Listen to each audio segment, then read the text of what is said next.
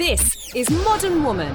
Find us at modernwoman.co for further info. My guest today is the founder and CEO of the Crypto Curry Club, the UK's #1 rated tech networking events in crypto, blockchain, AI, sustainability and payments.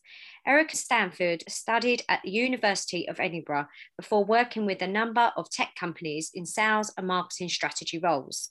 It was on her travels around Latin America and Buenos Aires during the economic crash that sparked her interest into crypto, as she saw the enormous potential in what this market can offer to billions worldwide. I'm excited to be in conversation today with Erica to hear her story and to find out what really is the future of crypto, blockchain and this emerging tech scene. Welcome, Erica. It's brilliant to have you with us today. Thank you for having me on. Nice to meet you. So take us back to the very beginning where you studied economics and politics at the University of Edinburgh and your journey of getting into tech. Sure. So I studied economics for no particular reason, to be honest, other than I was very good at maths always at school.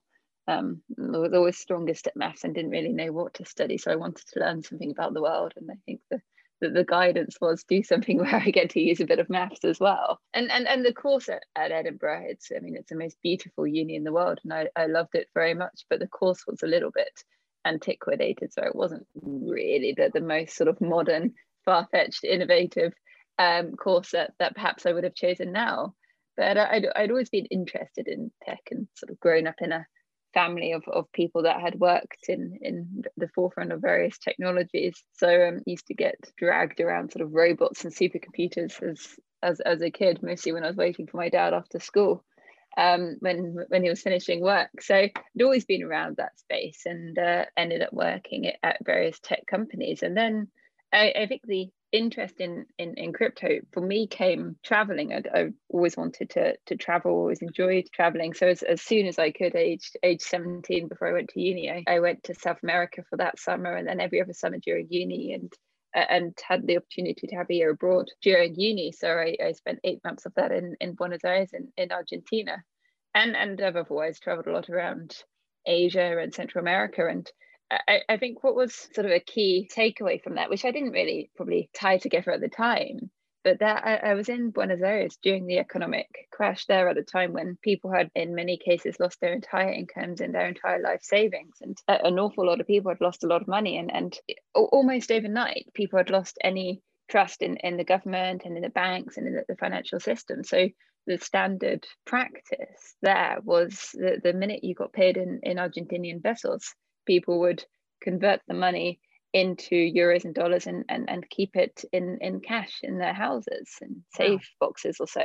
And that was standard, because the last thing you would ever do would be to trust a bank. And then, inflation was so high, and, it cost the same to eat out as it would to buy the ingredients to eat in, for example. So, that was an interesting time. And then I think it was the summer before that, I was just traveling alone around Guatemala and got mugged like 4 times in a row. And I think that was fairly common there. And, I was a little young blonde girl at the time. And, after a few weeks or so, I had no cards left, no ability to get money, out or pay for anything. So the only way there to get money was to go to the local Western Union. So you had to walk to the Western Union branch. And I called my dad, who kindly sent me money. But then it took 3 days to arrive and cost 14% every time you wanted money. And they gave you cash. And this was in a country where I'd already been mugged 4 times for cards. So it wasn't ideal. So you just get to learn how sort of underbanked and sort of behind it in terms of digital finance a lot of people in the world are, because there's just simply no access to safe, reliable banking or to a stable currency in a lot of places. So when I heard about crypto, I could just see the immediate use cases. It's really interesting you mentioned about having trust in sort of banks and governments, because I think even during the pandemic, people raising that question of whether they trust governments and those that are in greater powerful positions, but also with the crypto, because I think one of the things that if you talk to someone about crypto is, they don't trust it because it's not regulated, it's not secure. But then also you have the whole question of with the banking sector. So what is your view on that? Do you think that as a population, we will start to trust cryptos and this underworld, so to speak? I mean, I wouldn't see crypto as an underworld per se. I mean, I think when Bitcoin, for example, was first brought out, a high percentage of transactions were used sort of for crime and for the underworld, such as in the dark web, and that percentage is now down. I believe it's down to about 1% of transactions used for crime and used for that, which is about the same as sort of fiat government currency. So I think in terms of trends, what we really are seeing, and especially with younger generations, is an ever growing distrust of governments, of banks, of centralized authority. Certainly, I see that amongst people working in tech, amongst millennials, amongst younger people, and recent events with the I don't know if propaganda is the right word, but there's been a few incidents recently around coronavirus and lockdown where large amounts of people that maybe would have used to trust government certainly don't anymore. And there's been so much printing going on. Certain governments have been printing money like crazy, just totally inflating monetary supplies. And people are aware of that and are aware that their salaries are now worth less, and costs have gone up. So for what you used to earn in a salary, you can now get less for that. And people are increasingly aware of that. So I think there's a few trends to look at. Certainly, if you look at the countries that most use crypto, that most use sort of digital currencies, such as Bitcoin, for example, it isn't places like the UK. It's Venezuela, it's Russia, it's Ukraine, it's countries around the world where there either is hyperinflation, where the economic system has failed, or where there's distrust in governments or in the banking system, and where people, in some cases, literally rely on Bitcoin and on digital currency just as a way of having some sort of vague form of more stabilized income, or some way of getting money out of the country, or some way of storing value in currencies that are otherwise just hyperinflated. So that is a trend, that the more economic uncertainty there is in countries, the more people do turn to Bitcoin and to digital currency, and that trend we've seen in happening in countries all around the world. And then also you've got more and more millennials and younger people are getting into crypto than ever before. And I think for various reasons, partly it's distrust, partly it's as an alternative to the centralized system, partly it's interest, partly it's excitement, partly it's novelty. But also then when you look at crypto, there's so much sort of mainstream use cases for it, such as micropayments with fiat currency. So with government currency, you can't just send 50p or a pound digitally. You can, but there's high costs to doing so for those businesses that accept, for example, very small amounts of money. It costs them an awful lot to do so that it's not economically viable to do so. But then if you look around the world, you've got huge amounts of people. You've got a third of the world's population, about 2.5 billion people, who don't have access to traditional banking, simply because banks have deemed it not to be economically viable to serve those people, because they effectively don't make enough money. And so you've got all of these people that have been traditionally totally reliant on things like remittance companies, which are totally barbaric at best. They charge huge amounts of money to the poorest people around the world. In some cases they charge up to 30% just for people to be able to send money from A to B, and the average around the world is about 7%, just to be able to send money home. And this is for people who maybe only earn $1 or $2 or certainly less than $10 a day. So 7% is a huge percentage of that. So crypto opens up just so many more possibilities just outside of sort of Western stores of value, or the concept of that. But it means that you can send micropayments, you can sort of pay wages internationally without having forex costs. You can send $1 home in remittance money. You can pay per use for content. You can pay sort of really small amounts of money digitally, effectively for free, and almost instantly. Now, not with every cryptocurrency, some are more expensive and less efficient than others, but the technology is there that can be done. So it just opens up a huge wealth of options that are available that don't really work sort of on an economical sense with government fiat currency. Mm. And for our listeners, I mean, it's so interesting hearing what you said there, Erica. But for our listeners that are slightly unsure, can you tell us exactly what are crypto and what is the difference between crypto and blockchain? Right. So the blockchain is I mean, sort of to go to start there, blockchain is the underlying technology that cryptocurrency is built on. So blockchain is basically it's a ledger, sort of a bit like an accounting system on which you can either send money or send information, and you've got a sort of time sequenced order of events happening. So for example, if I send you information or if I send you money, then that will be shown at exactly what time and from what address I sent it, and it will be shown that you received it, and that you've got various sort of confirmations, which are effectively other computers on the system checking that happened. So you've got a whole new level of transparency that is possible with blockchain, whereby the details of information added can be seen, or if money or value is sent, that can be seen. So for example, if you add information to the blockchain, unlike with an Excel spreadsheet, for example, where you can just change the contents of that sort of cell, and if you change it, then no one is really any the wiser. Whereas on blockchain, if you add information, you can't delete it or change it. You can add new information, but you've just got a lot more accountability of who added what information and in what order.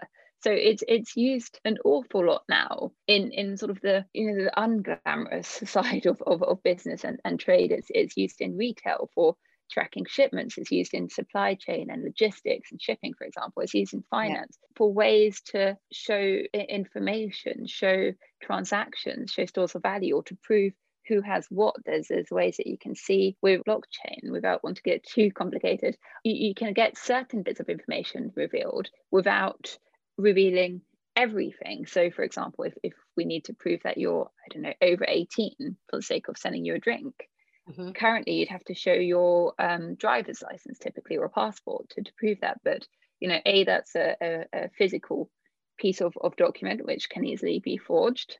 And practically it also involves showing a lot of other data, such as your address maybe, or your date of birth, that isn't relevant to the question. Whereas with blockchain, it would allow you to just be able to prove that, yes, this is you and you are over 18, for example. So blockchain is more sort of an administrative software that's very safe, very transparent, that a lot of industries are using. Whereas cryptocurrency is digital currency that uses blockchain technology to be able to be sent more securely. So you've got sort of encrypted digital currency, and then that can vary greatly. Some of the cryptocurrencies are private, so you can't see transactions, you can't see who sent what. With other ones such as Bitcoin, it's much more open. So if you've got a Bitcoin address, you can see how much Bitcoin they've got, or you can see transactions.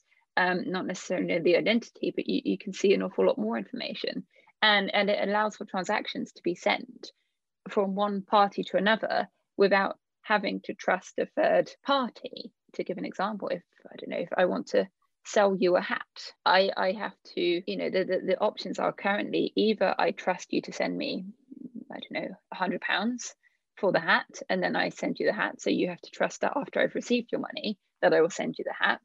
Or I send you the hat, and then I hope that after you've received the hat, you send me the £100. So we have to trust each other. Or we go through a third party whereby we, both or one of us pays some money, whereby I send the hat to that third party, you send the money to that third party, and they sort of do an escrow exchange. And third parties currently include things like payment providers, MasterCard, Visa, banks, eBay, Amazon, whatever sites we choose to use, but they all add on costs and add on delays, and there's always a risk, or the third party could disappear, could go bankrupt, or run away fraudulently with both our hat and the £100. So there's an element of trust needed with third parties, but also just a practicality that there's costs and delays involved. And what crypto opened up the possibility for the first time is that you can send transactions securely and have the transparency of who gets and sends and receives what, but without needing to trust anybody, if that makes sense. Do you trade cryptocurrencies yourself? No. And why is that, out of interest? You've got so much knowledge about it. I sort of did for a little while and played in it, and it's very volatile, it's very stressful, it's very easy to lose a lot of money. And just on a practical lifestyle thing, I can't take that level of stress at all. And you know, also you have to be constantly on it. You know, for people that are trading, I've known some, I've seen some, and you know, people literally don't sleep. You know, I've seen people that were really sort of in the crypto space, literally just subsisting of drugs and alcohol and sugar and whatever to stay awake. And that's just, I mean, partly that's just not a lifestyle I could ever face having. I found it incredibly stressful. And, you know, and practically on the sort of the trading volatility side, you know, it's great if you make a load of money, but it's not something that really interests me. And I'm far more interested in the use cases. And, you know, yes, it makes me less money, but if I've got free time, I'd rather get out on a bike and be outside for a whole day. In terms of like an investment, so just moving from looking at it from a different perspective, there's even like wealth managers and private investors that are now looking at Bitcoin and also other altcoins for investment purposes. I mean, what is your opinion or your knowledge around that side of things? I mean, what you've mentioned there is obviously people that are trading on a daily basis. And yes, the markets are extremely volatile. But from a long-term investment, is there value in that because of the technology? Or do the two not correlate in terms of the value of the tech that we will use eventually and we are using compared to what you're actually trading? So, I mean, there's a couple answers to your question. So if crypto as a whole, there's thousands and thousands of different cryptocurrencies, the vast majority of which have absolutely no use case or value and will probably crash to zero. And then you've got other ones such as Bitcoin, for example, which is, you know, practically it's got first mover advantage and it stands out and it's the biggest for many reasons. So two answers to your question. Bitcoin, for example, it's seen as a store of value. You've had lots of companies and funds, for example, buy into it as a way of, you know, either hedging against fiat or, you know, as a way that they see it will go up in value.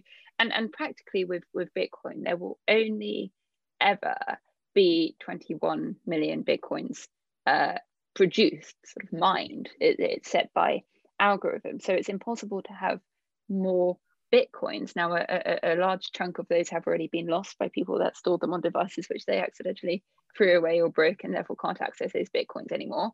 And a large chunk of those have, you know, are owned by early investors who have huge amounts of them and have never really touched or moved them. So, and then now you've got more and more players. I mean, we saw recently Tesla, for example, and some funds getting into the space, buying up sort of all of the available Bitcoin. So, and the way Bitcoin is produced, there's a certain amount that are mined or created every year, and that amount is less every year. So there's less and less coming to the market each year with more and more companies and people wanting in, and you know, less available because a lot of those that have been bought up aren't sort of liquid. They're not being traded. They're being effectively just stored by their owners. So the liquidity isn't, I mean, yes, relatively for crypto, it's large, but there's not an infinite supply by the definition of the word. And by definition, you've only ever got this finite amount of Bitcoin, with more and more people now wanting to go in.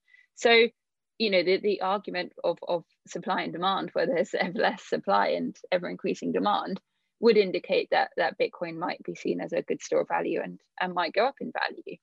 That's, as a practicality, that's not true for every cryptocurrency, because some of them don't have such tight algorithms where there'll only be a finite amount ever produced, and most of them just have no value really. Mm-hmm. But the other practicality of it is that the markets are, you mentioned, highly volatile, but they're also highly manipulated, and there's enough, you know, people and companies out there that have demonstrated how easy it is to manipulate the market. So it can just be sometimes a tweet or a rumor can utterly crash the markets, and we've seen that, you know, where, I mean, you know, literally in a tweet or a news piece or something really, you know, relatively not world changing will literally make Bitcoin and the crypto markets either go up or down by 30%. And so I mean, there are funds, there are those who have algorithms and, you know, sort of trading funds who know exactly how to play on that volatility and do well out of the volatility. But for the vast majority of people, one can't really predict, well, you know, this will happen or that won't happen, because it's so volatile and it's so manipulated. So, you know, every time you think something makes sense, something else happens that just doesn't make sense and wasn't expected, and will, you know, either crash or send things up the other way to what anyone was expecting. So, you know, I think there certainly are funds that have worked out how to work the markets, because they've got experienced, you know, traders and algorithms and so forth that know what they're doing. But that isn't necessarily to say that every person can benefit from crypto just because of how volatile and manipulated it can be. Very interesting. So you set up the Crypto Curry Club. Tell us all about this and what this offers, Erica. So the Crypto Curry Club, it's now, I believe, the main community for crypto and blockchain in the UK. So I started that in 2018. Mostly I wanted to meet other people in the space. I wanted to learn more and find out what else was happening. And there were some other events, and there were some very good sort of events in the space that are still going on to this day, but they're very technical and not always easy to meet people. And other networking events where, I mean, I'm relatively outgoing, but certainly not an extrovert by any definition of the word. And you know, that you sit in rows and listen, and then they say go network. And if you're remotely like me, that's the most excruciating thing you could possibly be told to do, and you stand around awkwardly. And you know, if there's somebody that you know, that's great, and you sort of talk shyly to those. But the concept of going up to somebody that you don't know and you know, starting a conversation, to me was sort of almost impossible, unless it was somebody I knew that introduced me. So I found that really difficult, and I think I'm probably far less shy even than the average person. So I found that really hard. And I'd been previously to, it was a property investors I was sort of brought along by somebody else, but it was a Christmas curry in a curry house in London, and they'd made it invite only, and everyone sort of sat around, and you know, you sat around big tables sharing a load of curry as a sort of Christmas dinner networking event thing. And it was just the best sort of work event I'd ever been to. It was fun. You met people. It was easy to talk to people. If you're sat around at a table sharing food with people, it made it very, very easy. And it was fun. I'm still in touch with somebody I met there, and this was years ago. So I just thought if this could be brought into tech, it would be great. And Crypto Curry was just a perfect name for that. So it started off as being a bit of fun almost. I rented out an Indian restaurant and invited a few people I knew from the space, and invited some of the people that looked really interesting from LinkedIn, and 25 people came to the first one and ended up staying about 8 hours and said it was the best event they'd ever been to. I think it was just a combination of people working in the same space, interested in the same thing, all sat around sharing a load of food together and having a few drinks. So it grew from there. It does sound fun. I definitely want to come to one, that's for sure. Well, I hope we can start them again at some point this year. I know. So have you been doing them online since the pandemic? We have. We've done about 50 sort of webinars and virtual events, which has been great. It's grown the community by about 4x since lockdown, because you can join the virtual events from anywhere. It's easier for people to join. Yeah. We've got people internationally now, so we have done virtual events. We've done virtual networking events and lots of sort of webinars and live chats, and that they have been great, and we've had some incredible speakers on, and some real engagement from the community in those. And even at the start of lockdown, we did some fun quizzes and so forth. So we have done, yes. We've also launched an industry publication, which is digital and available in print, out once a month, and we've got our weekly newsletter. So all of that's kept going. Mm-hmm. But I'll be the first to say it's not remotely like being together with people and being in a room, sort of closed room where you've got 20, 40, 60, whatever people that have been invited specifically because they're relevant and niche to a subject. So I think a lot of people are very excited for when real life events with in-person meetings and food and drinks can restart again. Yeah, absolutely. I mean, we have exactly the same situation. I think online and virtual definitely has a space and a purpose, but you can't beat face to face and building those relationships and feeling that energy that's going on inside the Yeah. room, for sure. So tell us about you. Are you based in London now, or? I was in London until lockdown. I escaped to the countryside in Berkshire for what I thought would be 2 weeks when our office closed in March last year before lockdown, and then we went into lockdown. So I escaped sort of probably for longer than I planned to. But no, I've just been lockdowning away in the English countryside. So do you normally travel lots? I mean, obviously it's been tricky of late, but is your plan to sort of live in sunnier climes where you can work remotely most of the time? That's a dream. I've previously lived in Switzerland, sort of worked there and lived there for a while, and I think I've come to partly the British weather is unlivable. It's cold and wet, and I like to be outside and like to be swimming and climbing mountains and biking lots. And it's the climate isn't great here. I want to be somewhere much more outdoors and active and less screen time. And practically after Brexit, less excited about staying in the UK. And I always thought I'd stay in London for at least till I settle, I suppose, because that's where everyone was and that's where events were and that's where work is. But since Corona and lockdown, I think even the city has changed, and certainly a lot of people have left. Things will be a lot more virtual. So who knows? I'm certainly keen to escape to somewhere warmer and drier and prettier as soon as possible, and maybe commuting to London. But we'll see. We'll see. Work-wise, is your main focus the Crypto Curry Club and everything that you do with that, or do you have other interests that you work on? The Crypto Curry Club is pretty time consuming, with the newsletter and the publication and events. And there's a startup in the space. It's a sort of a DeFi wallet that I spend time with every week, helping out on marketing and partnerships and so forth. And so that is pretty time consuming. Certainly last year was mostly taken up by a publisher who had reached out at the start of lockdown to write a book about all the biggest scams in crypto, which I said yes to, and I'm very glad I did. And that's out in just over a month, on July the 3rd. It's called Crypto Wars, and that took up most of last year. So in a way, lockdown was a good thing because it meant that I didn't really miss out much. I was mostly sort of curled up in an armchair researching and writing for the most of the year. So that took up a lot of time. So sort of catching up from that now, and then there's still sort of marketing and things like that are ongoing. Amazing. But, so what can we expect to find in your book? So that is it's sort of an overview of the early crypto space, sort of the big sort of bubble, largely between 2016 and 2018. So we go into some of the biggest scams. There's some sort of giant multi-billion-dollar Ponzi schemes. There's some hacks. There's some theft. There's all sorts of stories, from sort of espionage to potentially fake death to sort of missing billions of dollars.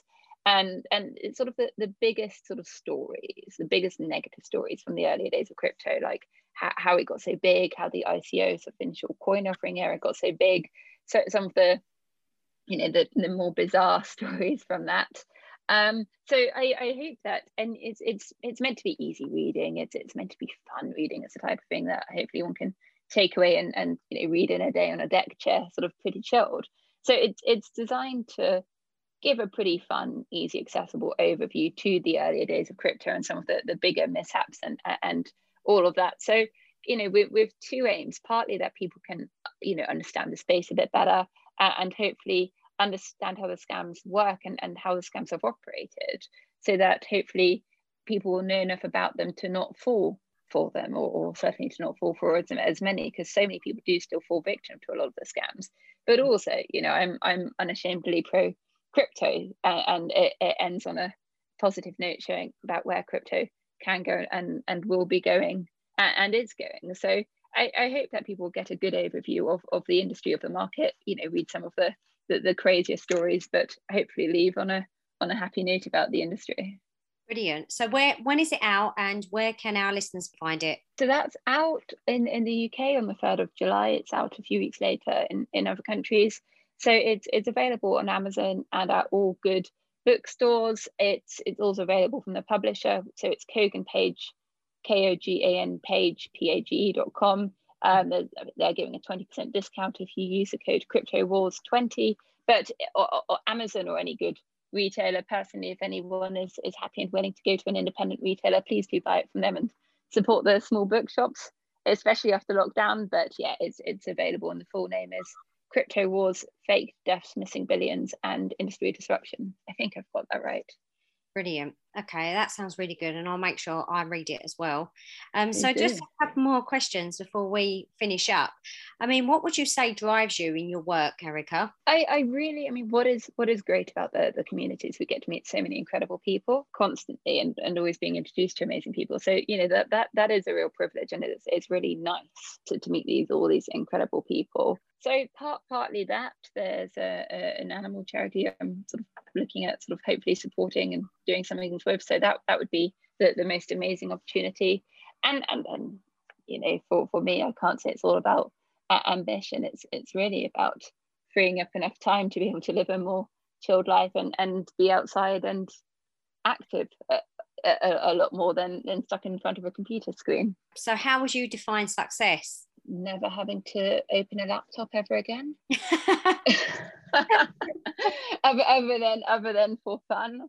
Yeah, do you know that something along those lines would pretty much be it. Never ever having to use or look at social media ever again. So just the last question, in your opinion, what is a modern woman? That's a very good question. I think one who has the confidence to do what they want and to do what they're enjoying doing without sort of being told by parents, society, schools, teacher, you know, whatever that is, for what they potentially should do. So, you know, I've got some friends who all they ever wanted to do was get married and have kids, and you know, I'm certainly closer to that angle than doing the whole career path. So I think it's really what you want to do, and be happy with that, and having the freedom to be able to make choices. And you know, if that's go traveling, if that's study, if that's go down the career path, if that's go off and have kids, if that's working with charity, whatever that is, and choosing that for yourself and being happy with that choice and confident in that choice. Well, I hope to be making more of that work-life balance for sure. Especially after lockdown. Yeah, exactly. Well, it's been lovely chatting with you, Erica. Is there anything you'd like to add before we close? No, thank you so much for having me on. You know, sort of generally, if there are questions and stuff, approachable on LinkedIn. It's Erica Stanford, and please do buy the book. It was a lot of work and hopefully a very interesting, fun read. So yes, please do buy the book Crypto Wars at any good retailer. Thank you.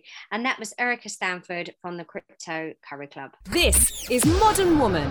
Find us at modernwoman.co for further info.